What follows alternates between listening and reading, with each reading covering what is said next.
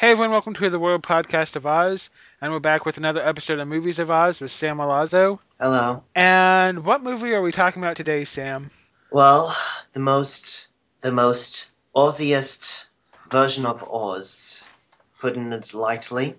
It is a movie called Oz, or 20th Century Oz. On DVD, it's called Oz, a rock and roll road movie. You can pretty much get the idea of what it's like. I've heard people say you don't really get it if you're not Australian, so might as well have an Australian lead us into this one. Thank you. In 1976, Chris Lovan released his written and directed featured take on The Wizard of Oz, filming along areas of Melbourne in Australia. Dorothy is a groupie, played by Joy Dunstan, who hangs out with an amateur band, Wally and the Falcons. When the band's van crashes and Dorothy is knocked out, she awakens to find herself in an empty country town where all the inhabitants stare like zombies. She comes to the shop of Glenn, the good fairy, played by Robin Ramsey, and he gives her a pair of sparkling red heels in thanks for killing a town tramp or whoever.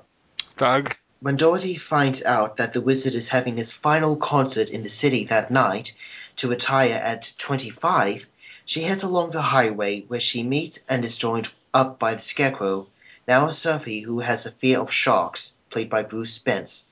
The Tin Man is now a heartless mechanic, Michael Carman, who is more willing to sabotage somebody's engine to get his way, and a skinny, tough-talking, arrogant but ultimately wimpy, sobering bikie who can't stand violence, Gary Wardle, all the while being pursued by a towering 15-stone, silent, strong type truckee of a wicked witch, brother of the man he believes Dorothy killed. After much hitchhiking and stopovers, both walking and riding in cars or on a bike, Dorothy finally makes it to the city and is able to see the wizard's concert. But even that is not enough, and she wants to see him again. But then the truckee, played by Ned Kelly, finally gets his hands on Dorothy and kidnaps her, demanding her to bear all at his place until her friends finally get their act together and rescue her. They find where the wizard is residing after his concert, and of course he isn't all that he's cracked up to be. Realizing the effects of fame and fortune, Dorothy wakes up to her friends' relief, just where they crashed. This isn't your usual adaptation of the Oz story, unless you come in expecting the MGM version, and then you get more or less than that, which is pretty obvious from some scenes. You can't help but think it's a modern retelling of MGM. I mean, hello, Red Shoes, Dream, and all these people that Dorothy meets along her way having the same faces and being played by the same people she knows in her real life. Music by Ross Wilson. The music is mostly background music songs of the 70s, very urban and, at times, dated and stereo-racial, even slightly offensive. I am an Australian Oz fan, and I like seeing different interpretations of Elfenbaum's story, but there are limits to what I approve or even accept. This is a bold, unique, and I admit nicely made Australian film, but I was not happy the first time I watched this, and overall, this may not be for the faithful follower because it lacks severely the family appeal and charm of Baum. And while there are some good moments, I did not enjoy watching this, and I am happy not seeing this any more than 1 out of 10. Jared, how was your first impression of this film? I remember I actually watched it in breaks over a weekend. Frankly, I was just like, what on earth is this mess of a movie? This is definitely not for kids. This is definitely not for innocent Oz fans. Oh my goodness. The first time is usually a shock. I've rewatched it a couple times and I'm like, okay, well, I guess as a movie it's not that bad, but as an Oz movie it's like, whoa. We normally talk about movies and you assume they are Ozzy like traditional Oz films, but this one is a complete fish out of water experience because there's absolutely no magic in this movie at all. Except for the fact how Glenn keeps running into Dorothy. But, he is a fairy, Hmm, but not in the magical sense. no. Although he is a fun character. I first heard about this film on one of the old sites. You remember the one by Piglet Press where they had a catalogue of Oz movies, and this one was listed among them. Yes. I read the description there, and I expected a bit more of a beach movie. I thought that the Wizard's farewell concert was going to be on a beach. That Dorothy actually looked good, and it's a little bit different than It's certainly different than I expected, especially the lion, because, well, the guy who's playing the lion character, because I always imagine the lion character as, a big guy, tough, strong looking, but here he's the shortest of the trio. He's skinny, scrawny. He's a tough talker with a foul mouth and dirty tongue, but he it's just a front. He makes up for his short stature and his skinniness, and when he gets into his wimpy character, it's not natural to me. It just feels forced. It's not right. I think out of all of them, he is pretty much the weakest of the trio there. Yeah, it really doesn't feel too natural when he does start crying. Bruce Spence, however, is probably almost undoubtedly the biggest name in the entire cast, actually. Yeah, that's saying something because I don't know any of the actors, professional or amateur, listed in this movie. I mean, I've heard of Ned Kelly, but I don't think that this is the same Ned Kelly I've heard of Legend. See, Bruce Spence, he's been in several different films. I think Mad Max. Fantasy fans will know him as the Mouth of Sauron in the extended version of The Lord of the Rings, The Return of the King. He also played a warg rider in The Two Towers, and he was also one of the missing lords in the Chronicles of Narnia: The Voyage of the Dawn Treader. Less said about that movie, the better. Hey, I liked the Voyage of the Dawn Treader. Okay, whatever. But we're on an Oz podcast right now. So he's been in a version of Oz. He's also been in Middle Earth, and he's been in Narnia. Now, if he was in Alice or Wonderland, he'd be set. Yeah. There are times when the movie is a bit long. Like I watched, I only just watched it recently before this podcast, and I thought some scenes or moments could have been trimmed down. They were a bit slow, especially at the end because the end credits stop at 1 hour 38 minutes, but the music keeps on going for another minute or two, which makes the movie all the more like 100 minutes, 1 hour 40 minutes. Yeah. I guess I was done so that the music would keep going even as people left the theater, even if they Mm. sat through the credits. I'll just say it. I think the movie was done a bit more to showcase the music than to actually be a really well done film. Speaking of film, it's rather surprising. Like, this is a bad film or a bad movie, but it's on a surprisingly decent DVD because it has special features. The movie, it's partly restored. It does look good. You notice a lot of specks and hair and all that sort of thing, but it's sharp enough, it's colorful, and it does have some good special features like an introduction from the writer director, a slightly different opening to the intro, an interview, trailers, radio spots, and other work that the director has done, a gallery, all that sort of thing, except for subtitles. It doesn't have any of that. So quite often you're wondering, what did they say? So it's a bit hard to understand what the characters say sometimes. Also thought the volume on the DVD was overall was kind of low. Well, quite often the music is loud and clear, but it's usually the dialogue that's harder to understand. They sometimes either mumble or, yeah, the dialogue is not on the same level with the music. So yeah, I guess that might be a bad thing about the audio mixing, which kind of brings back my point that this was really made to focus on the music of Ross Wilson rather than the actual story. Why on earth did they do this to the Wizard of Oz? Well, it's been a while since I've seen Chris's interview or feature, but uh, I think it's easy for some directors to take something that's familiar and make a new story out of it than, say, making more effort to make a new story. Well, it Oh, does tend to be easier when you can actually base it on something because there's mm. already the coherent plot laid out there. You just have to adapt it for another medium.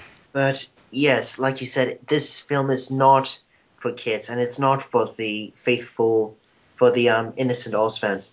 The In fact, purists, the pure in heart. hmm, in fact, this is the perfect thing to watch if you like sex, near nudity, drugs, a whole lot of foul language, swearing, rock and roll music, and an almost absolute blasphemous take on a classic book. Jimmy! I'm kidding. If I was given the opportunity, the time, energy, and if I had the full idea, I would have done a much better modernization of the story that removed the magic but still kept it decent and appropriate for children and families. I heard that in the U.S. this was like shown in like double features with movies like Rocky Horror and late night matinees for like college students who were like want to go out and watch weird movies. When little kids were in bed and could be spared from this sort of thing, yes. The title 20th Century Oz was used for the U.S. release. It's never been officially released to DVD in America, and I've seen some people say, "Oh, I can't. I'm gonna wait till this gets released in America, then I'll see it," rather than trying to import the Australian DVD. I'm like, "Yeah, you keep waiting, buddy."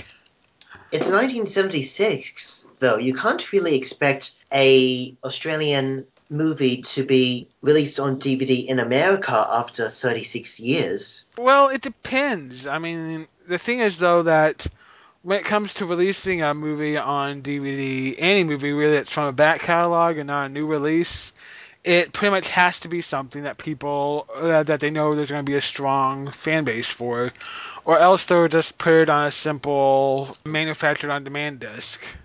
Yeah.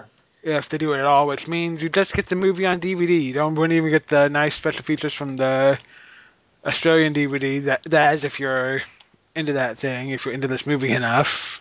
Even though we both didn't enjoy the film quite as much as some might, we did still at least give the special features a watch because we figured, okay, they did this. Why did they do it?